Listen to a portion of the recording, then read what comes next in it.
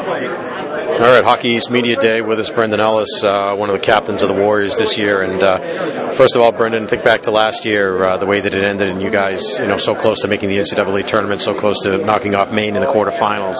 Is that motivation for this year?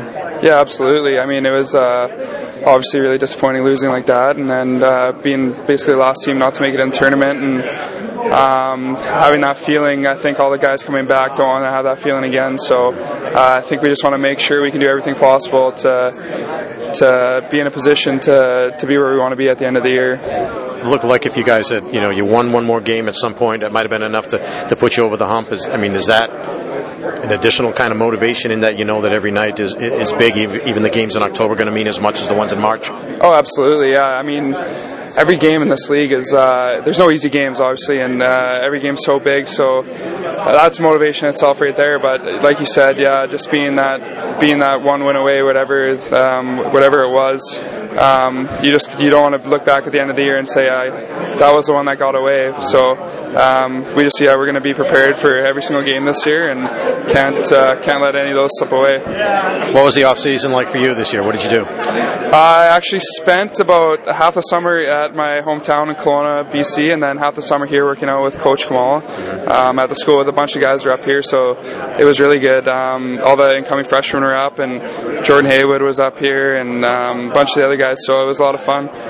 How do you see the team this year? I mean, yourself, and the fact that you guys have three captains that are defensemen says a lot right there, both in experience and ability. But you guys, it seems, are going to set the tone from the blue line. But how do you see the club as a whole shaping up? Things are going really well right now.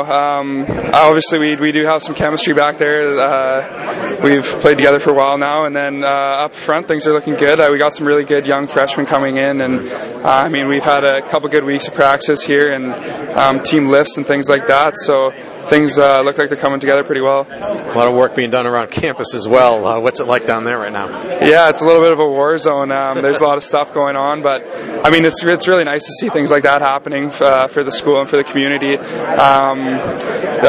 had the groundbreaking ceremony last week, and it was really awesome to see all the alumni and all the supporters out there. And the construction's already gone so fast on the rink there. Things are going quickly, and they started working on the new dorm last week, so things are happening around there. It's really good to see. Well, you guys get underway a week from Saturday. You'll play at Union, so it's right around the corner. Imagine you can't wait.